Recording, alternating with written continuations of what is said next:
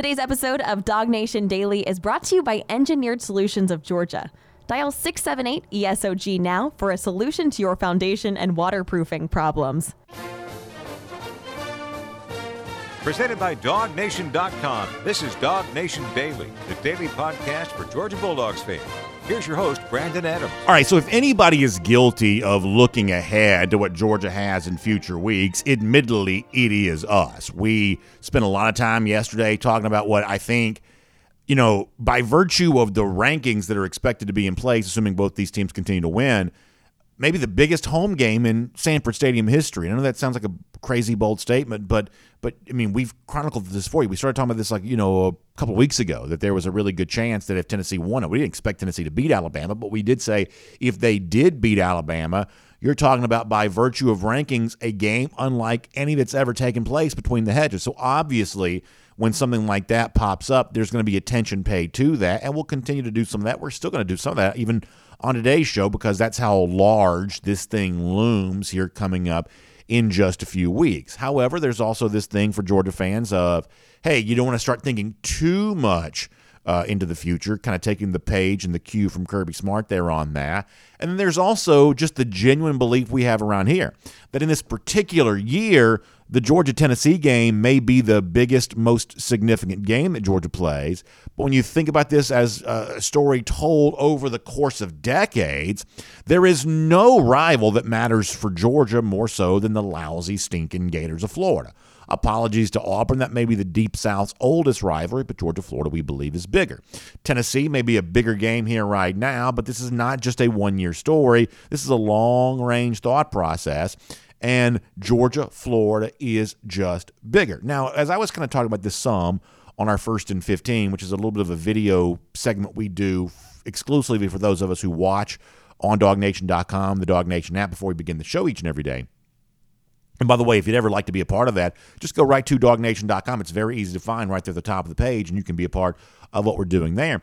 As I was kind of mentioning this before the show began, Johnny, one of our commenters, was like, yeah, BA, I remember Urban Meyer. I remember Steve Spurrier. Georgia's got a lot of payback to give to Florida. That's why the Florida game matters to me. And I think that's right. I think that's absolutely true, that those of us who've got a little bit of age on us, I've lived through some heartbreakers. I'm talking about some devastating losses to kind of Florida over the years. So it's a long time from now before I'm going to be done giving payback to Florida for all that kind of stuff. It's one of the reasons why I love having a coach like Kirby Smart, who so deeply understands the nature of this rivalry. I believe so genuinely enjoys beating up on Florida in this rivalry. It's kind of fun to have a coach like Kirby because he kind of gets all that. But let me do this here for a moment.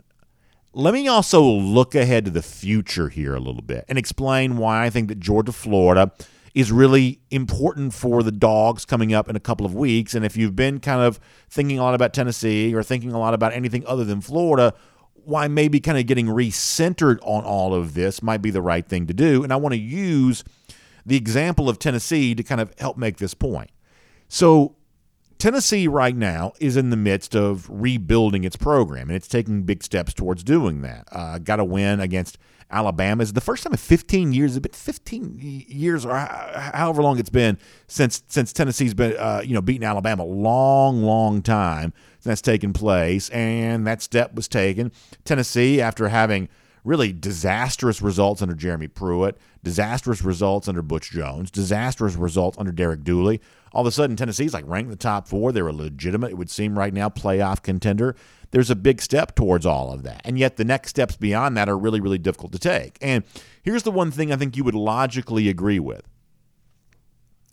That every single thing that Georgia has done to make Tennessee worse in recent years benefits Georgia right now, because if Tennessee had been a little bit better in previous years, they might have a little bit better roster right now, which would make taking that next step in a game like Georgia coming up in a couple of weeks that much easier to take. But the truth is that Georgia's just been blasting Tennessee. Think about the 2017 game. Think about all the games which Jeremy Pruitt's kind of involved with. That Georgia's just kind of getting these dominant, easy wins against Tennessee. And over the course of these last few years, Georgia has been doing everything it could do to make a bad program look even worse. And now, when you think about this, at the time, some Georgia fans didn't really care about Tennessee anymore. But you better believe now, here in 2022, you are very, very glad for everything you did to prevent Tennessee from ever building any momentum whatsoever. That just kind of logically makes sense, right? The Tennessee is what it is right now, but it might be even better right now had Georgia not taken every opportunity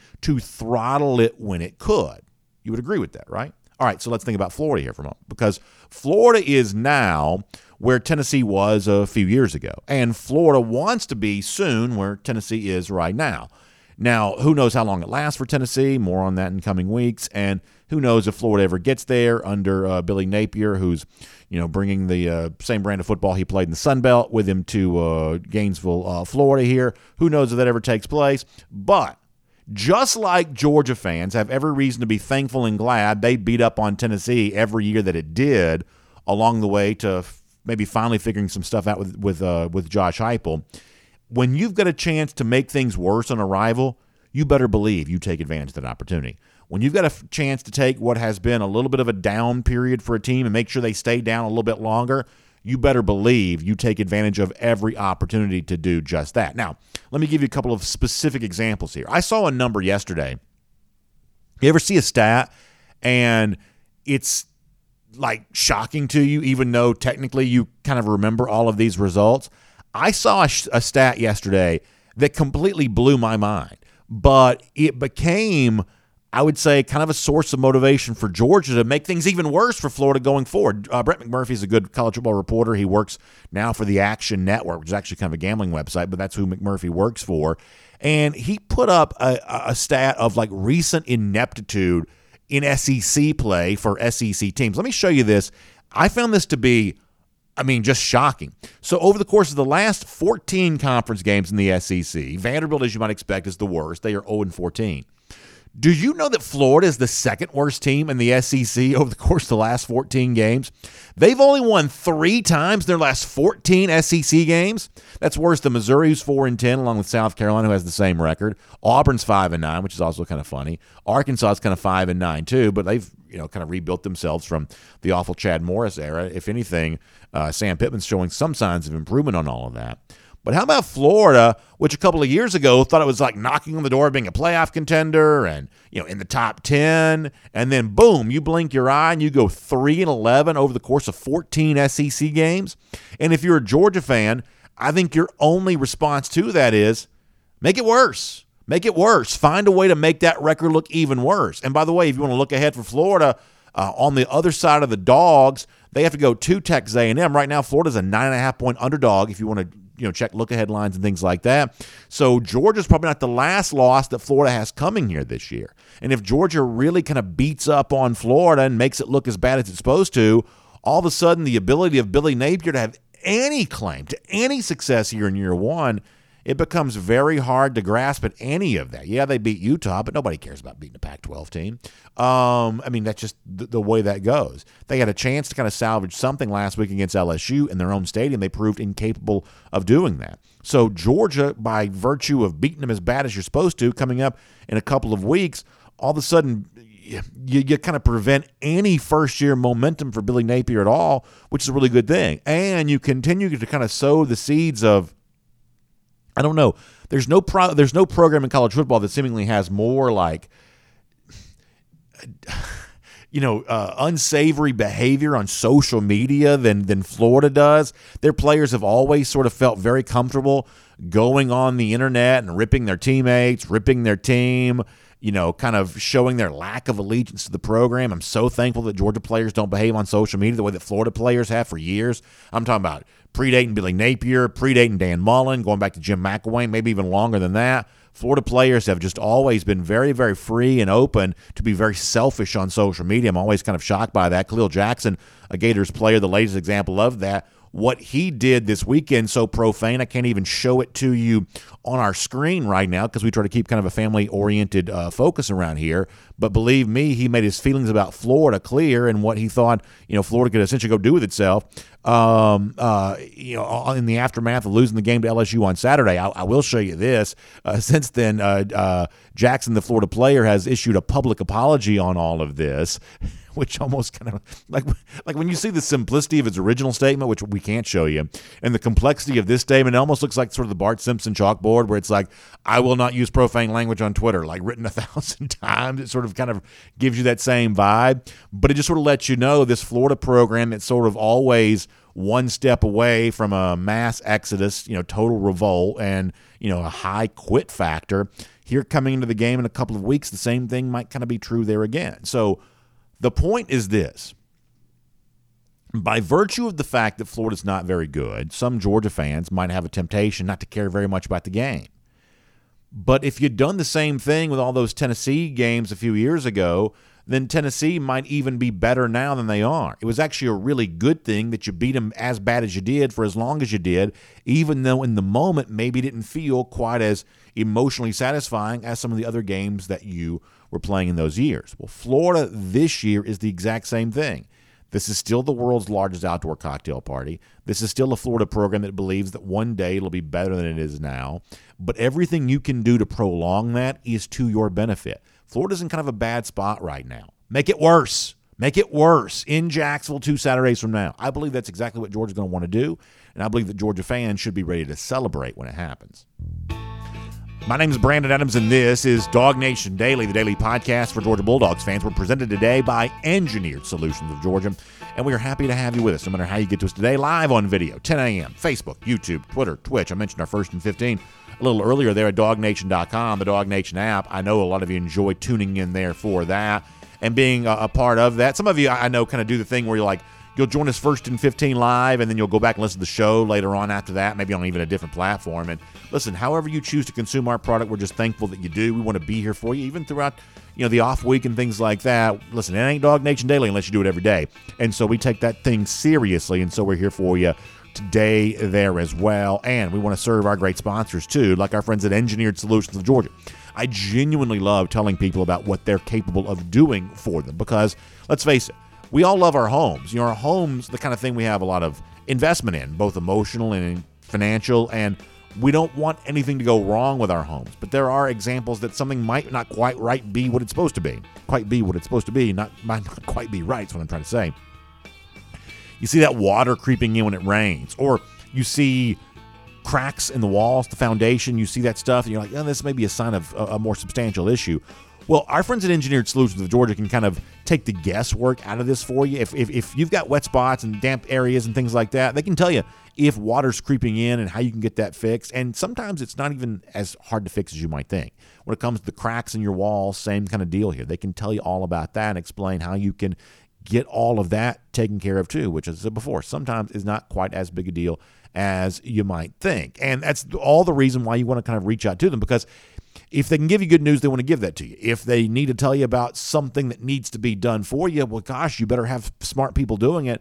And no one has more of those than our friends at Engineered Solutions of Georgia. Got an entire team of engineers working for you on your project in your home. There's nobody else in our market that can say that level of resource dedicated to you and your foundation, your waterproofing issues. So don't hesitate. Make out the phone call and make that call today. 678-ESOG now. That's 678-ESOG now. That'll get you in touch with Engineered Solutions of Georgia, and you can talk to them here today. We are going to talk to Connor Riley here today there as well. Some of you, this is more for our podcast radio audience. I said this for our video show before it began. Jake Fromm not going to be with us today. Jake Fromm is signed with the Washington Commanders. And we sort of knew there was a chance that Jake, who's been with us every Tuesday for the last several weeks during the season, that eventually he was going to be back on an NFL roster again, and maybe our weekly appearances with him might be short-lived. I think we're going to catch up with Jake again very soon, but he's actually on his way to our nation's capital right now there in D.C., getting acclimated with his new team. So we're going to let him do that and look forward to catching up with him again very soon. We're thrilled. Heartfelt congratulations for Jake Fromm on getting a chance to be a part of the Commanders organization here, and we'll look forward to catching up with him soon. But it is Connor Riley coming up in a moment. Before that, I want to go around the doghouse. Around the doghouse, presented today by our friends at Georgia's Own Credit Union. And Kirby Smart found himself in a very interesting position on Saturday. We talked some about this yesterday, that there was obviously a lot of attention on the Alabama-Tennessee game in the just area around Sanford Stadium on Saturday. We'll have more on this in terms of the fan stuff before our show is done today, because I got a lot of interesting feedback from Georgia fans about this particular topic we brought up yesterday. But it seems pretty obvious that Kirby was probably watching the end of the Bama-Tennessee game before he started his post-game press conference. He was pretty late in doing so. So it led you to believe he was probably having at least an eye on the conclusion of that game and Tennessee getting the win against Alabama.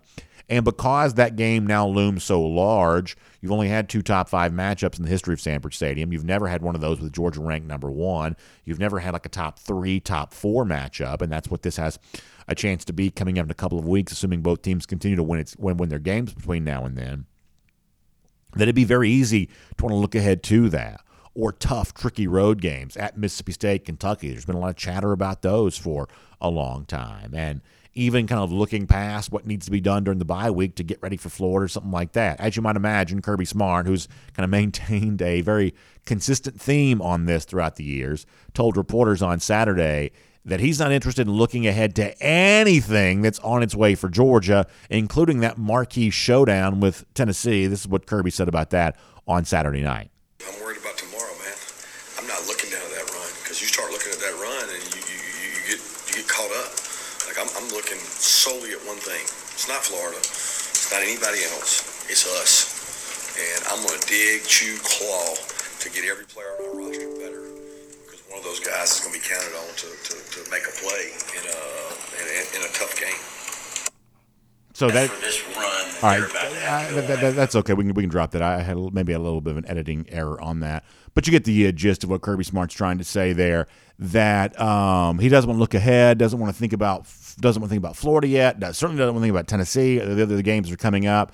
And with all due respect to Kirby Smart, we understand why he would say that, but that's not going to completely prevent us from doing the same thing for a moment here, as we're around the doghouse presented by Georgia's Own Credit Union, because there is perhaps a little bit of a surprise in store for some of you when you do look ahead at some of these future games. Because the narrative as of late has been, I'm not making fun of Georgia fans who feel this way, I'm just kind of talking about what we've all kind of noticed. Oh my gosh, Tennessee is so good. Oh my gosh, Georgia's in for doomsday scenario and the Vols come to call. Or on the road at Mississippi State or at Kentucky. There is, at least in the minds of some, plenty of reason to be afraid about what is on its way for Georgia in future games. I've even heard some Georgia fans say that Florida is now a more dangerous opponent because Georgia is committing the sin of looking past Florida towards Tennessee, something admittedly we said a moment ago that we don't want Georgia to do. So just as a way of maybe kind of adding additional context to the current discussion about Georgia, and maybe furthering the understanding of exactly what Georgia is right now, which the team we said yesterday that should be number 1 in the country is number 1 and ranked number 1 with good reason. I went to the website VegasInsider.com this morning, and one of the things that they chronicle are future point spreads. Some sports books will give you what they call look-ahead lines on games that won't be played for another couple of weeks. And typically speaking, if you wanted to bet these lines, these look-ahead lines, they're relatively low limit until the week of the game. And during the week of the game, they'll take larger bets on the line. So, these lines aren't quite as aggressively handicapped as the stuff in week because they're just not taking big bets on them. They're only taking small wagers. But nonetheless, it gives us a little bit of a preview about how games are viewed, and whether you bet games or not, it just kind of becomes a nice perspective on the expectation for your team in some of its upcoming games. So let me show this to you on the screen here for a moment. Looking ahead to the Florida game, the Tennessee game, road games, Mississippi State and Kentucky, you might be a little bit surprised by what you see. Now, not necessarily surprised that Georgia's a big favorite against Florida. 15.5 at DraftKings. They're actually 17 in that game. At Caesars, but I went with the 15.5 that DraftKings had. But how about this? For all the chatter about the Georgia-Tennessee game coming up in a couple of weeks and all the discussion that I've participated in about being the biggest home game in Georgia football history and all of the possibilities that surround that and the likelihood that, oh my gosh, Georgia saw something in Tennessee that ought to scare it to death. According to, I believe this is FanDuel that had this, it's one of the major sports books, Georgia is a 10.5 point favorite right now against Tennessee. So for all the chatter and all the talk and all the whatever, Georgia's a double-digit favorite at home against Tennessee coming up in 3 weeks' time. Now, that doesn't guarantee who wins the game, but it's an example that some of the recent chatter is probably a little overblown. Georgia's an 11-point favorite at Mississippi State the week after that, and a 16-point favorite the week after that at Kentucky. So all of these games are serious, and they're certainly a different level of competition than Georgia has been playing. But it's important to note that the folks who put their money where their mouth is, they stand to lose a lot of money, in other words, if they are wrong, still see Georgia as a double-digit favorite in every game that's coming up over the course of the next few weeks, including against the suddenly mighty Vols. They're a 10.5-point underdog here in Athens in a couple of weeks. Now, what should you do with that? Obviously, as I said before, that is not a guarantee that Georgia wins all these games, and I'm certainly not telling you should rush out and bet any of these numbers. You should make your own decision about that and use your own research to decide if that's a good decision for you or not. But it's simply a reminder of this. We said yesterday, if I had a vote for the number one team in the country, the pick is Georgia. And while Tennessee may be a more exciting team, and they may play a more exciting game against Alabama, Georgia's greatness oftentimes is demonstrated by how unexciting its games are. The fact that it does beat a conference foe 55-0. The fact that it did beat a top 10 team to begin the year 49-3. The fact that it is in both top 10 offensive scoring points per game, top 10 defensive points allowed per game. The fact that it does have a better signature win right now than I would say Ohio State probably does. Buckeye is probably the team that comes the closest to matching what UGA has done statistically. That Georgia may be a little bit quiet right now, but that quiet demeanor that Georgia's putting forth is actually sort of a representation of its strength. That Georgia is number one for a reason right now. It may not be quite as sexy as Tennessee, who had to score 50 points to beat Alabama and had a big lead and lost it and came from behind and got the win. I don't mind telling you, I thought the Tennessee-Alabama game was incredibly entertaining. But guess what? So is reality TV to some people. And oftentimes what's entertaining about reality TV is sort of the mess that's being made of some of the lives on the show. And I'm not quite so sure the Alabama-Tennessee game wasn't a little bit like that too, where some of what made that game so entertaining was how messy both those teams kind of were. And hopefully in big spots, Georgia just doesn't play quite as sloppy, quite as messy. Hopefully Georgia doesn't have the 17 penalties that Alabama had, and certainly plays better pass defense than Tennessee played. That sometimes what makes Tennessee entertaining actually is a sign of its deficiency, not necessarily a sign of its strength. So that's just a data point to consider. I'm not ready yet to tell you how I think the Georgia-Tennessee game plays out. I'm not. We're going to reserve right to do that, and I don't mind telling you that Tennessee has done a lot to earn my respect here over the course of the last couple of weeks. But people who have no emotional stake in this whatsoever, people who are kind of outside the bubble of Dog Nation, sort of above the fray, 10,000 feet looking down, objectively as they know how to be, they don't expect the game to be close. They still expect Georgia to win. And they feel the same way about the Florida game before that, the Mississippi State and the Kentucky game after that. All I'm saying here is maybe we should consider at least the possibility that those experts might be right. That is Around the Doghouse, and it is presented today by our friends at Georgia's Own Credit Union. Now, who knows who's right about picking games and things like that, but this is what I do know is right. That when you open up one of those Visa Signature and Platinum cards from our friends at Georgia's Own Credit Union, you have a great opportunity to benefit yourself with all kinds of really cool things here right now. Because let's face it, the fall time of year is just really busy. It seems like there's just a lot going on, whether it be traveling to games or you start thinking about holiday stuff or just all the, my son's baseball season's kind of coming to an end. You sort of have those end-of-year parties. It seems like there's just sort of a lot of stuff that goes on this time of year, which means that credit card's coming out a bunch, and you're swiping it for this, you're swiping it for that. Why not get something when you do that? Well, that's what the Visa Signature and Platinum card from our friends at Georgia's Own Credit Union gives you a chance to enjoy there. Because when you use it, you're going to get all kinds of flex rewards that can be used for all kinds of stuff. Gift cards, cash back, travel, merchandise, so much more. Plus, just for opening up one of these accounts for a new Platinum or Signature card, you may have a chance to earn up to $150. Now, there are some restrictions that apply on this, so make sure you check out the website, georgiasown.org, for more details. That's georgiasown.org. We love the Visa Signature and Platinum cards from our friends at Georgia's Own Credit Union. They've been with us for a long time here around the Doghouse, and we're very, very happy to tell you about that today because it is a great asset to have in your wallet or your purse as you're heading towards this holiday time of the year. So make sure you check that out today from our friends at Georgia's Own Credit Union. All right, before we're done, I got very interesting feedback on both sides of an issue related to yesterday's show. So we'll be fair and balanced and kind of present both sides here before we're done the program today. I think this is kind of fun. And we'll do that here in a bit. But before that, what we learned about Georgia on Saturday, making it look easy against Vanderbilt. How about some of these big games that are looming? Are the gambling experts right? Is this still easy stretch for Georgia, even though maybe some of the recent chatter would suggest otherwise? And maybe the most important question of all, can Georgia get some of these injured players back before it starts playing some of these games? Let's do all of that right now. It's a Kroger Fresh Take with Connor Riley here on Dog Nation Daily.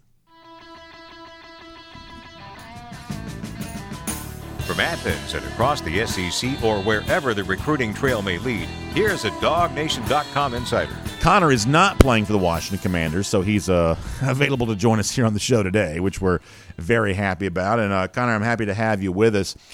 Before you joined us, I shared some of the data from Vegas Insider looking at FanDuel and DraftKings and Caesars, which are basically the books that have some look-ahead lines out there right now. Georgia is a double-digit favorite at least in its next 4 games, including 10.5 points right now against Tennessee. What do you make of the fact that the recent chatter on the part of some fans and some media would say, oh, my gosh, Georgia's in real trouble here, and yet the more objective 10,000-foot view of this still expects Georgia to be somewhat comfortable in victory in games that are clearly a step up in competition, what they have been playing? What's your takeaway on that? To the larger view of what this Georgia program is. And I point out as well, Alabama was still a touchdown favorite. And in some books, as that game got closer and it became, I think, more evident that Bryce Young was going to be able to play, was a 10-point road favorite against Tennessee. And that's not so much, an indication of what it meant about that game on that individual day. It's just where those two programs sort of are and the depth and the talent level. And I think you even saw that bear out in the course of that game where, yes, Tennessee gets out to a 28-10 lead, but they wore, in my opinion, still wore down over the course of that game. And while, yes, Alabama, I still think probably should have found a way to win that game, I do think it speaks a lot to Tennessee that they were able to fight for a 4-quarter game and win it. But I don't know if playing one of those again in a few weeks afterwards on the road against Georgia, especially the week after you play a physical Kentucky team as well, I don't know how well that potentially sets you up for success. When Tennessee, let's remember here, this is still a program dealing with sanctions coming out of the end of the Jeremy Pruitt era. This is a program that had, I believe, over 30 players transfer out via the transfer portal after Pruitt had been fired there with cause.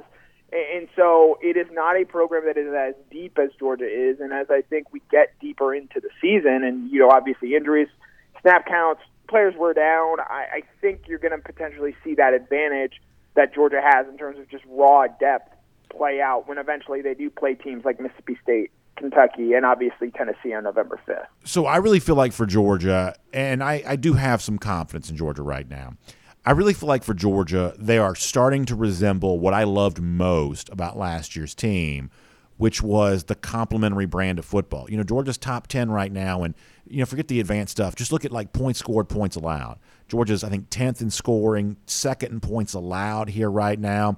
Ohio State's kind of in that category too, but as you might imagine, Tennessee's 2nd in points scored, but 50th in points allowed here at the moment.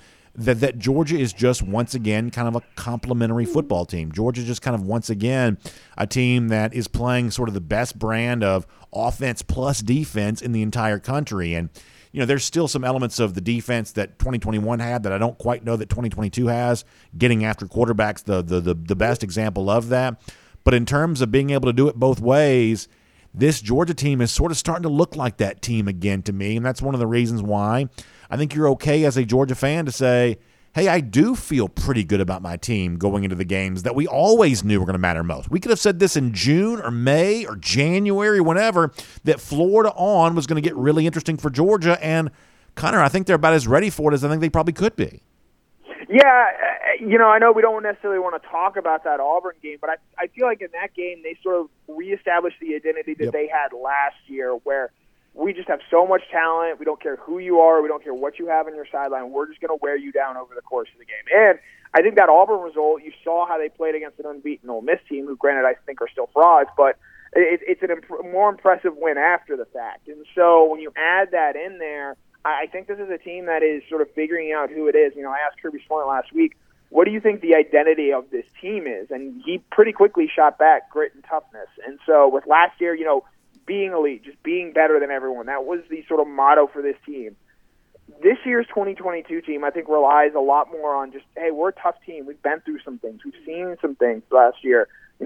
Losing to Alabama in the SEC championship game and then responding by playing, I think, to that point, their best game of the year and probably their most complete performance against Michigan in the Orange Bowl. And then winning a four-quarter war against Alabama where in the fourth quarter, as Nick Saban said, Georgia just kicked Alabama's butt. So having that woven into your team DNA as you get ready to face four really strong teams who each do things well, I think that sets you up to really show just how tough and strong and mentally prepared this team is going to be over a pretty tough four-game stretch, where as it stands right now, the last three teams on that are ranked, and the first one on the front end is a Florida team, which, you and I have been down to Jacksonville enough to know weird things can and have happened down there before. I want to ask you about Florida. I promise I do, but let me just say one more thing about this Tennessee game before we get there. Why do you think it is that some people are slow to acknowledge the fact this is the biggest home game in Sanford Stadium history? Because I just think measurably it is. You've only had two top five. We've been talking about this for weeks, by the way, too. This is something that I didn't think Tennessee was going to beat Alabama, but we had been saying for like 2 weeks, if they did, buckle your seatbelt for what's going to probably end up being the biggest game of all time. You've only got two top five matchups in the history of the stadium. None of those have occurred with Georgia ranked number one. This is probably even like a top three, top four matchup, something that's never happened before in the history of the stadium. I think adjusted for inflation, these are probably the most expensive tickets on the secondary market the stadium's ever seen there as well. And frankly, we're a long way away from the crescendo of all of this hype. I realize that sometimes there's recency bias, Connor, but there's also kind of an anti-recency bias, too, where you're kind of slow to acknowledge the fact that this really is probably bigger than anything that's ever happened before. What do you think? I think the reason they're not saying this is a big game is because they know that I will not be in attendance for this game because I have to be at a family wedding that Saturday that was planned months ago by my relatives from Connecticut. And so I think they're just, respective of the fact that one of the big J's on this Georgia beat will not be in attendance for the game. No, this is absolutely going to be the biggest home game in Sanford Stadium history. That is what I told my mom after Tennessee won. That is why I sort of had a 1,000-yard stare in the press box after that game wrapped up, being like, I'm going to miss the biggest game certainly in my lifetime in Sanford Stadium, and you know the history much better, and after talking about it with you and Jeff Sintel on Sunday afternoon, pretty clearly the biggest game in Sanford Stadium history. Certainly there were two top five matchups in 1942, one of which was played at Grant Field against Alabama, which I'm not even going to wonder how that happened.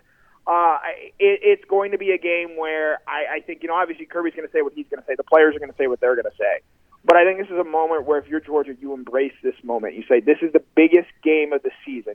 Yes, Michigan and Ohio State will be a similarly big game in a few weeks, but to this point, this is the biggest game of the season. We are hosting this, and we are going to make this an absolute event. It is going to be a massive recruiting weekend for Georgia. I have no doubts about that. And if they go out there and they show and they beat a Tennessee team that I think they can be, and certainly if they cover the spread because that is what great teams do, I think that makes an even bigger statement than what we have seen so far from this Georgia team this season, considering what they did against Oregon, what they did at the end of last season in beating Alabama. And if you go in and you have an event like this and you play this well, I think it's going to say a lot about what this program looks like right now in this moment and going forward within the national landscape of college football, because you're having these big games, and Georgia's done this before to an extent, obviously not with this sort of a magnitude. But if you have these big games and you do what, say, Alabama wasn't and beat Tennessee, and you continue to be unbeaten in the class of the SEC, I think that's going to say a lot more about what this program is under Kirby Smart and where things are going. So I think the important question to come out of all this is you mentioned having family in Connecticut that scheduled a wedding the weekend of Georgia-Tennessee. Does that concern you for the future of Ryan Puglisi trying to succeed in the SEC, the fact that he plays his high school ball in a state that maybe doesn't recognize the importance of the Georgia-Tennessee game? Well, actually, Puglisi's from Massachusetts. Fair enough. Massachusetts is a bigger football state than Connecticut at this point. And to be clear, love the state of Connecticut. I've spent plenty of time there. But yeah, I think the streets of the streets of Greenwich. I mean, how often? Oh, no, more like the mean streets of New London. I think this is a big win for Georgia. Obviously, he gets the big bump in recruiting ranking yesterday that I think a lot of people had seen coming. You had heard people talking about this for a while. The fact that Georgia and Alabama had pretty seriously offered him this summer and were really, pursuing him with some vigor, I think speaks a lot more to where he was as a quarterback than the rankings bump that he had just gotten there. Georgia had a lot of options out there at the quarterback position. Julian Sayin, we know, Jaden Davis out of the Charlotte area, and it's telling to me at least that Georgia went and said, Puglisi, you are our guy. Yep. And you look at, look, we'll talk about rankings until we're blue in the face and upside of these guys, but I wrote a story this morning on Carson Beck, and you consider Stetson Bennett. Obviously, we know his story and how much he's improved from when he first got here under Todd Monken. We know, I think on Saturday, saw for really in a clear view the improvements that Carson Beck has made in this offense and how he is poised, I think, starting in 2023. And I want to make that crystal clear here, starting in 2023 and not a moment before then, that Carson Beck is really poised to have success at Georgia. And so when you look at the improvements that those guys have made and what Todd Monken has been able to get out of them, what raw tools Puglisi have been impressive based on what I have seen and read and heard from Jeff Sattel. So when you add all that together, so long as Todd Monken is the offensive coordinator here at Georgia, I think you have to completely trust what he evaluates in quarterbacks and sees and how he is going to go about getting the most out of those quarterbacks. You've seen that with Stetson Bennett. I think you're starting to see that with Carson Beck.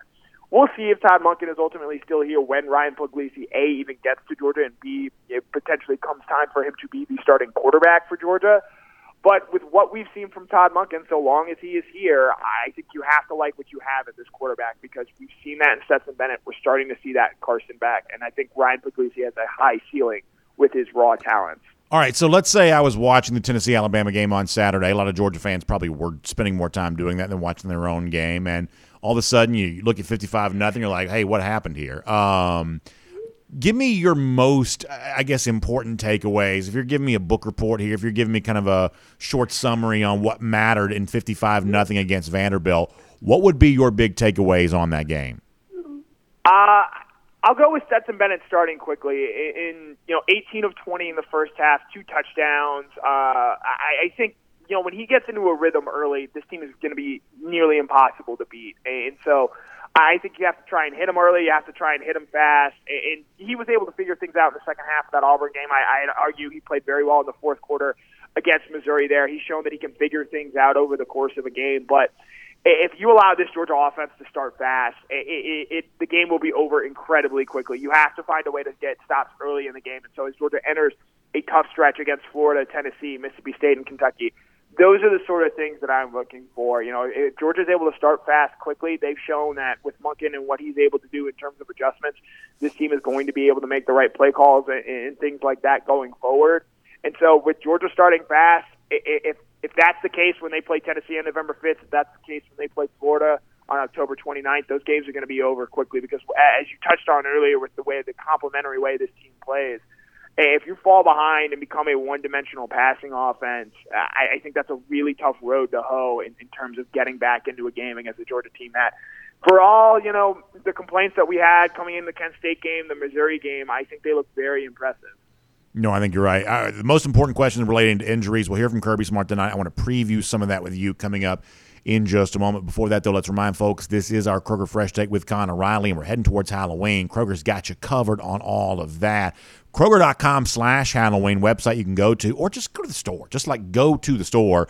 Get 20% off the candy, the decor, all the stuff you need to make Halloween great. Trust me, we've been talking about Halloween in my house for 8 weeks. So it can't get here soon enough for my kids who've changed their costumes now 3 times, and obviously all the candy stuff and decoration's a big part of all this now. So get loaded up for all of that. Kroger.com/Halloween, or stop by and shop in store to get ready for the big day. Seriously, I love the Kroger Halloween setup right there in the center of the store. It's like all kinds of really cool stuff. It's just kind of fun to go browse around and look at it all. But it's also fun to load up that shopping cart and get that today. So make sure you check that out. All right, so Connor, the injury story for Georgia is not an insignificant one in that, I think there's still some pretty big questions about when we might start seeing some movement from Jalen Carter back towards being able to play again. Obviously, A.D. Mitchell's another one of those. Try to give it a go against Auburn. That seemed like I mean, it just seemed like he wasn't that close to being a big competitor in that situation right there. Still seemed pretty banged up. You had like Xavier Truss, Ladd McConkey into that situation after Saturday. I know Smile Mondon was a big topic in the post-game press conference. Truth is, I don't know that I really expected him to play against Vanderbilt necessarily. The point here is I'm guessing that when Kirby talks tonight, injury is going to be a big part of what he's asked. Kirby will say nothing about any of them, of course, so I'm going to ask you instead. How healthy is Georgia going to be 2 Saturdays from now when the cocktail party takes place? I think defensively they're going to be fine. I would expect Jalen Carter to be out there. That is what I've continued to hear in terms of his health and his knee. I would think Shmael Mondon is going to be out there as well. I think you're going to have that front seven out there, as close to full strength as you can be, going against what is going to be a potent Florida rushing offense. So I'll be interested in seeing how they hold up there. I'm curious now about A.D. Mitchell because, this was an injury that happened all the way back in week 2.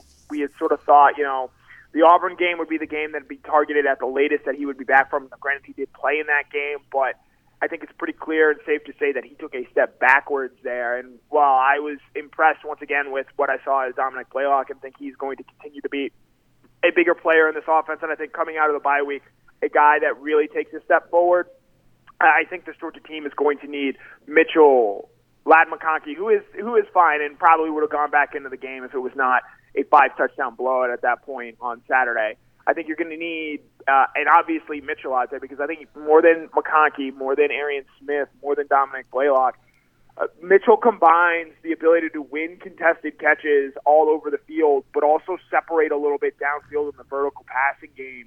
And that's something Georgia hasn't really had this season. And I think they missed that against Missouri, and that's a big reason why that game was as close as it was there. And so, while yes, having Brock Bowers and Darnell Washington, who I thought was outstanding on Saturday, is going to help this passing offense, they really need a guy on the outside that they feel comfortable can win balls downfield consistently. And that's what Mitchell is for this offense. And so if he's still not 100% coming out of this off weekend, maybe we'll find out more, maybe we won't. I think that's something that is potentially concerning for this Georgia team. Connor, good stuff. Thank you for being here for our Kroger Fresh Take. As I mentioned, Kirby tonight, kind of our lone chance to hear from him here this week, I guess. And so very curious to hear what he has to say. And obviously it sets the stage for the cocktail party next Saturday. So we appreciate that. We'll read that from you there at DogNation.com and look forward to talking to you again on the show very soon as well. Yep, as always, it was a pleasure, BN. Let's take a look around the rest of the league. This is SEC Through. So here's the question that kind of leads to me based on what Connor was saying there. And I'm curious your opinion of this. Do you think that Georgia has an irreplaceable player this year? I would say that offensively the best player on the team is Brock Bowers. You've heard me say that before. But Bowers didn't have a huge day on Saturday. And, statistically he's not quite having the same year that he had a year ago. He's probably something close to an irreplaceable play in your biggest games, but he's kind of been a part of an ensemble cast here thus far this season. I think that Georgia misses A.D. Mitchell, and the biggest games that Georgia plays, I'd really want Georgia to have Mitchell, but I don't know that he quite rises to the level of irreplaceable. I mean, gosh, if Georgia could win a national championship last year without George Pickens, with no disrespect, you would like to think they could do the same thing with A.D. Mitchell this year. He's very, very important, but I don't know that he would rise to the level of being irreplaceable, which sort of leads you with Jalen Carter. Is Carter irreplaceable for Georgia? I would certainly think he might be in a way that no player was last year. Georgia had the Butkus Award winner in Nakobe Dean. They had Jordan Davis, who he touted for the Heisman. They had the number 1 overall pick in Trayvon Walker. And if they really, really had to, I think they could have survived with almost any of those. Now, Davis was probably the toughest one to play without because he was just such a huge part of your rush defense, but you still would have had Devontae Wyatt. It's not like you'd have just been, naked out there in the middle of the field. You'd have still had Wyatt there, and you would have also had Jalen Carter too, of course. So this is maybe the one thing right now that makes Georgia a little bit different than it was a year ago. When Connor said that he thought that Carter was trending in the right direction for Florida, my ears kind of perk up for that.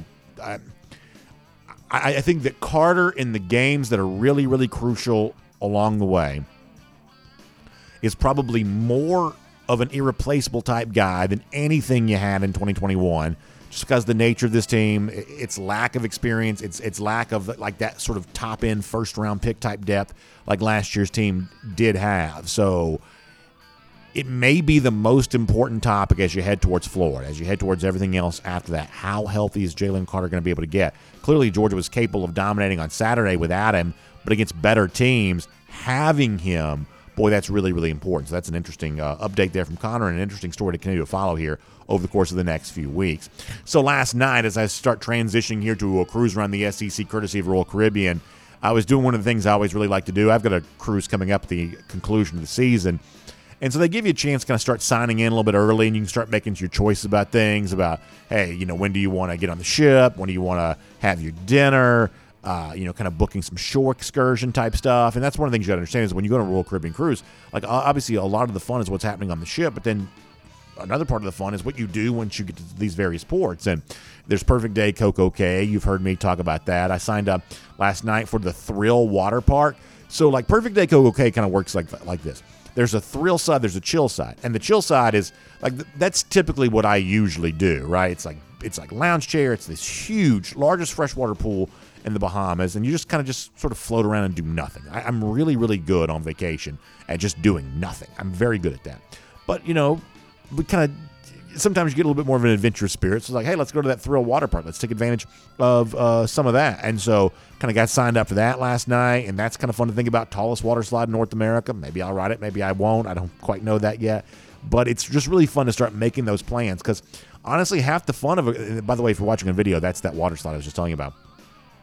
Half the fun for something like this is the anticipation of it all. And I love that. And many of you are already starting to anticipate our second ever Dog Nation cruise coming up this April, which I'm very excited about. I want you to be a part of. So if you're on the fence, if you heard me talking about it, now is the time to get going on this. Take advantage of the $100 onboard credit offer from our friends at Royal Caribbean. Go to the website, royaldogs.com. That is royaldogs.com. Special website, specially constructed by Jessica Slater, who is a travel agent, specially selected for us by our friends at Royal Caribbean, because if we're taking a cruise, it's on Royal Caribbean, and we want a great travel agent to help you and make sure you're well taken care of. And that's exactly what Jessica's all about. 770-718-9147. That's 770-718-9147, and you can enjoy all of the benefits that come from having a great agent book this great Royal Caribbean cruise for you. I think you'll be really glad that you did. It's going to be a great time, and I can't wait to have you on board for all of that. So, cruise around the SEC, courtesy of Royal Caribbean, and the aftermath kind of continues of this Tennessee-Alabama game there on Saturday. Have you ever gone to like an Italian restaurant and you get your meal and you have something that you take home with you? And we'll show you this here in a moment. But have you ever kind of done this thing where like you go to the Italian restaurant and you have the meal, and you know how like you take the leftovers home and it's like better the second day than it is the first day? Some of the aftermath of this Tennessee-Alabama game is sort of an example of that, because like some of what you've seen here thus far is the disappointment of Alabama fans, the celebration of Tennessee fans. You kind of see some of that. But then you kind of linger to sort of the next phase of all of this, and you've probably seen some of this online.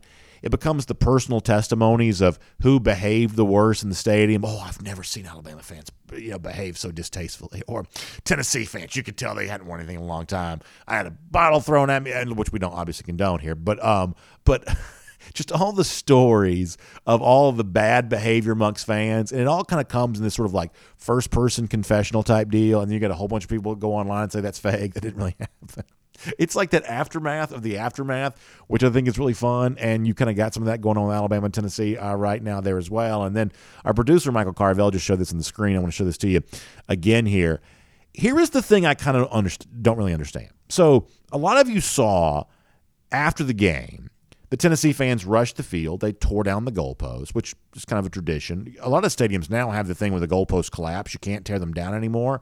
But clearly the Tennessee goalpost could be torn down, which if you've ever been on a field when a goalpost comes down, it does not go down like you think it would. Like you think the thing's made of like fiberglass or something, it just sort of cracks. It is different than that. I mean, it sounds like a tree falling. It takes a lot of force to break a goalpost. So it's always a little bit like awe-inspiring when one of these things finally comes down, because it just sort of breaks different than you think it would. But the point is, it takes a lot of work to break a goalpost. It takes a lot of work to get this thing down and then to get it out of the stadium once you did. And then lo and behold, after the Tennessee folks did all this, broke the goalpost, tore the thing apart, marched it out of the stadium. Can we show this again? they went and just dumped the thing in the river. Like, why would you do that? Like, can you imagine how mad I would be if I participated in the dismantling of this goalpost and then you start passing it down? Is it Cumberland Boulevard? Is that the big street in Knoxville? You start passing this thing all the way down to Cumberland Boulevard and finally it gets to the end of the line and some yahoo just throws it in the river? Like, give it to me if you don't want it. Now, listen, I got no use for it. I'm a Georgia fan. But I'm saying theoretically in this story, if I was, one of the ne'er-do-wells who would participate in behavior like this from Knoxville, if I'm going to go to all the trouble of vandalizing the stadium, I saw this one woman was like tearing up the checkerboard in zone. If I'm going to go to the trouble of vandalizing the stadium, I'm at least taking home a souvenir. Now, listen, it's kind of hard to chop up this goalpost. As I said before, they're sturdier than you think they are. But who's just dumping this into the river? And second of all, isn't there already enough trash in the Tennessee River as there is? Like, do we need more pollution and trash in the Tennessee River? I'll never understand this part of the story at all. Of like, hey, it's the great celebration, goalposts getting passed around. And then finally, some dude in overalls just throws it into the river. Like I don't get that part of it at all. By the way, speaking of the state of Tennessee, I saw this. So Nashville has approved a new stadium, and this is actually going to be, I think, a thing for all the SEC folks to pay close attention to. It's going to be like a retractable roof, kind of enclosed stadium. So I think in future years, I think you want to start thinking about Nashville as a destination for certainly like college football playoff and things like that. Right now, they don't really play at that level because their stadium is outdoors. So in future years, when they sort of build the new stadium, it's going to be state-of-the-art. It's like a $2 billion stadium, going to be retractable roof, very similar, I'm guessing, to what Mercedes-Benz Stadium is here in Atlanta. I think you start thinking about Nashville as a destination for some of these big postseason games. Maybe even eventually a site for an SEC championship game there as well. Atlanta's obviously had a stranglehold in this game for a long time. In recent years, they've kind of tried to make Nashville for basketball what Atlanta has been for football, playing the basketball tournament more often than not in Nashville. But, just given its location, given the fact that, people love traveling to Nashville. How many Georgians love going up there? How many, obviously, bachelorette parties, and 9 million each and every weekend, it would seem. But people love to be in Nashville for these weekends. And I would say in future years, this new stadium in Nashville is certainly going to be the kind of place that Georgia could conceivably play some playoff games in future years, which most Dog fans would probably love. Easy drive, fun weekend. But also maybe a competitor in future years for the SEC championship game there too, if the SEC ever decides they want to kind of expand that out a little bit. So that's worth considering. Let me also mention this here very quick. Other games around the SEC, we kind of focused only on one game yesterday from outside the state of Georgia. You saw where Mississippi State went on the road to Kentucky and lost. It just kind of goes to show you it's very hard to maintain the momentum during a season. We've really praised Mississippi State for being very good. But, they did lose to Kentucky on Saturday. They got Alabama coming up here this Saturday. And at one point in time, you thought, oh, man, Georgia-Mississippi State may feel really big when the game is played. Last week, Mississippi State was ranked 16th. They're still in the poll right now, but they're in danger of falling out if they lose to Alabama on Saturday. And right now with Alabama, nothing's a given, I don't guess. But Mississippi State, which was about a touchdown favorite initially on the road, line kind of shrunk a little bit because it became more obvious that Will Levis was going to play. And ultimately, State was not able to get that win there on the road. So SEC strikes a little bit of a blow there. And in a game that we knew was going to have big ramifications for both teams, and the loser was going to really put themselves in kind of a tough spot, Florida lost to LSU. You know who played better on Saturday? It was Jaden Daniels. And I have not given Daniels a lot of credit. I don't think he's a very good quarterback. But he certainly played much better against Florida than he has kind of all season long.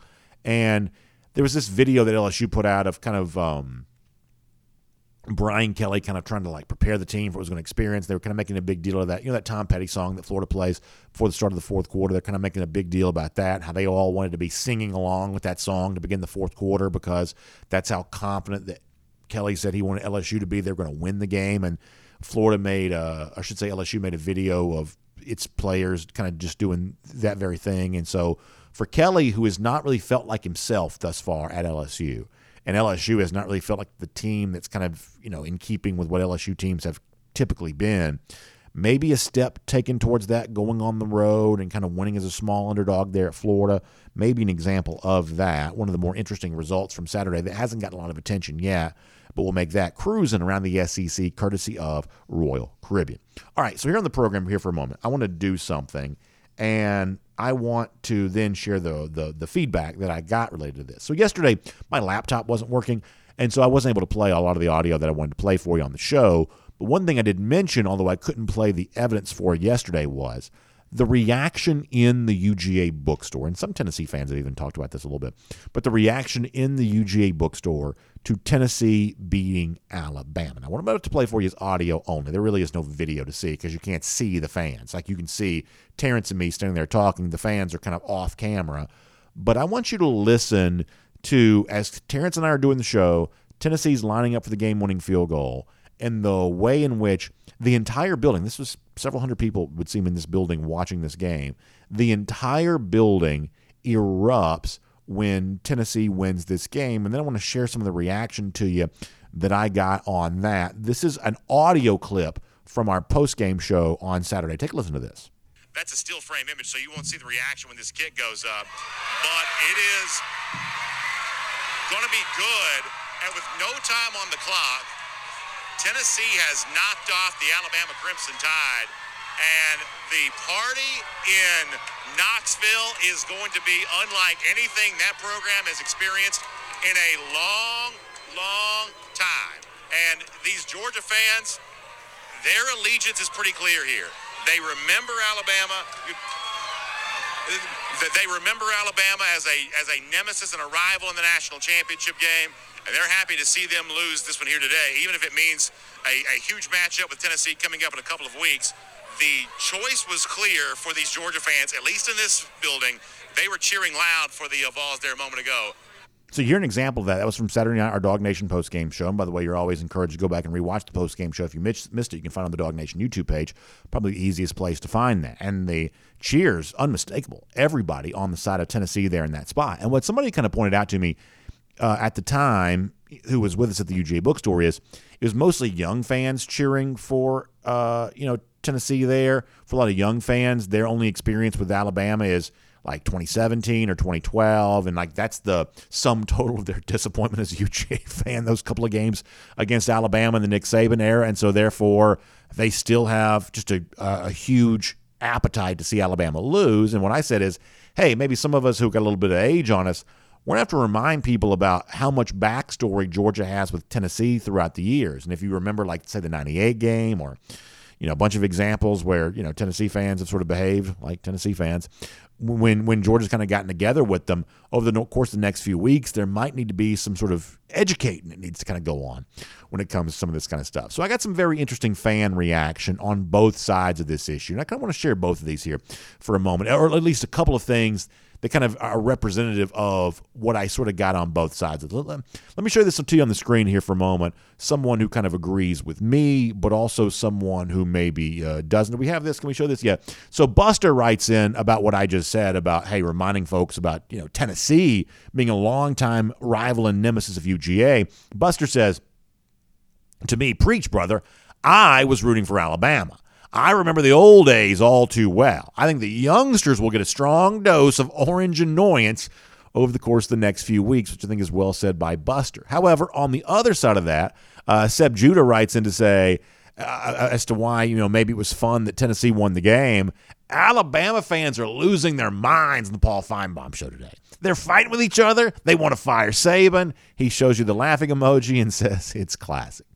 So I have to say here, not to play both sides of the issue, but I do sort of get both sides of this. I think, like, logistically speaking, practically speaking, Tennessee loss probably benefited Georgia more on Saturday, and long-time Georgia fans have a long memory of when Tennessee losing would have been viewed as a very good thing.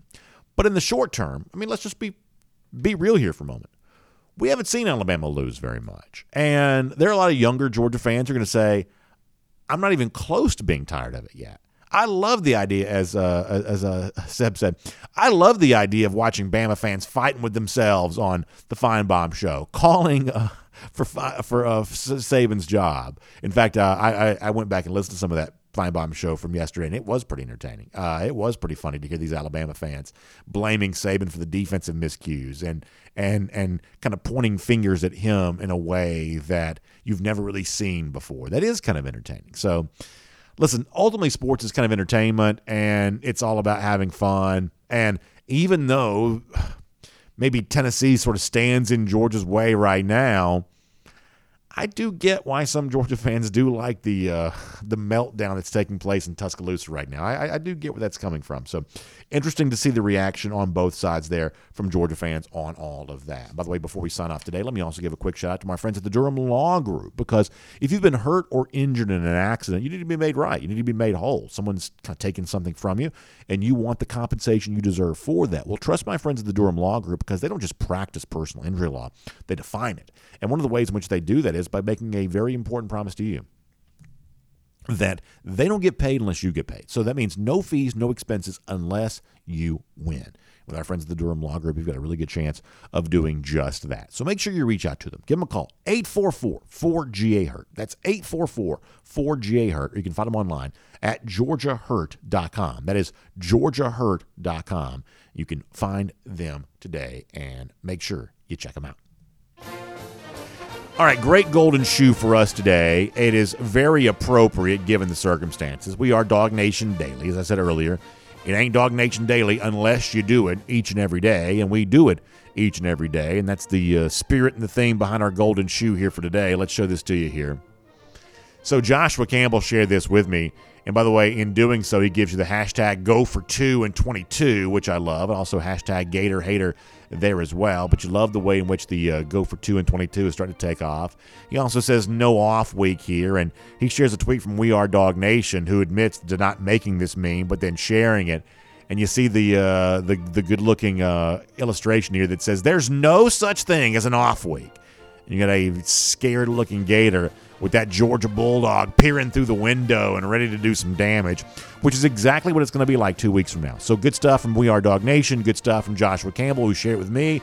Golden shoes all the way around, and a hearty reminder that it's been a long time since those lousy stinking Gators have won a national championship. 5,031 days. And coming up in only a matter of time, Georgia's going to see what they can do to extend that misery for Florida. How about 11 days from right now in Jacksonville against those lousy stinking Gators? That is our Gator Hater Countdown. We will see you tomorrow here on Dog Nation Daily, presented by Engineered Solutions of Georgia. And on the podcast, time now for the R.S. Sanders Podcast Cool Down. We'll take some of your comments here. This related to yesterday's show. Most of these found at dognation.com. Tom Bombadil writes in to say it doesn't matter that with a Tennessee win beats Alabama. If Tennessee had lost, Georgia still has to play them. If Tennessee wins, they still win the East and go to the SEC final. The Tennessee win means nothing as regards to what Georgia has to do. That is true, but it's undeniable that it changes the feeling around that game. And Saturday became a reminder that, business, to quote Jim Ross here for a moment, is really picking up. Now, we also gave you some data today that suggests that Georgia's still a pretty big favorite in all of these games, but the overall feel from final Saturday in October throughout the season on the other side of January is just an incredibly different feel than it has been here up to this point in time. Osmosis Phobe pointing out the caption on the photo at dognation.com. Oftentimes, so I try not to use photos that other people use, which means I have to go back and sometimes grab a little older photo, and so I don't typically change the captions in those photos when I do that. All right, let's see what else. Lauren, what do you got? Weighs in to say the only thing that is kind of mentioning, I guess, the idea of like rat poison for the game. I just am sort of done with rat poison one way or another. I'm done with, it's hard for Tennessee because they're being hyped up too much. It's better for Georgia because they're not being hyped up quite as much. Like the silliest form of propaganda in the world, I believe, is the idea that somehow the win is influenced by what somebody says or doesn't say. The win is influenced by how players play, how coaches coach, what happens between the white lines. And the whole idea of rat poison, as invented by Nick Saban a few years ago, the notion that saying good things is bad and saying bad things is good, that's just as silly as it sounds, at least in my mind. Whatever determines the outcome of the Georgia-Tennessee game, whether it be a Georgia win or not, is not going to be based on rat poison. I just don't believe that exists. I just don't. Old Dog 76 checks in to say one way or another, Georgia has to go through Tennessee to get where it needs to be. The old, if you want to be the best, you're going to beat the best scenario. Yeah. I mean, pretty clearly the road to any national, not just the road to the SEC East championship, but the road to the national championship runs through Athens, Georgia right now. And I think one of the takeaways that I have here is about as good as you can feel that Georgia seems to be peaking at about the right time, which is kind of a fun thing to consider. Not fully healthy and not perfect. No one is, but very, very, very good. Maybe even better than some people realize. Yeah, there's a chance I believe that is true. So really good comments. We love reading those and sharing those as part of our podcast, Cool Down, and we'll see all of you back here tomorrow. Of course, big thanks to R.S. Andrews making it possible. Find them online, rsandrews.com. Heating system. It was cold this morning. Get yours tuned back up to factory fresh specs. It only costs you $99. And you can find out more at rsandrews.com. We'll see you back here tomorrow. Dog Nation Daily, presented by Engineered Solutions of Georgia. We'll look forward to talking to you then, everybody.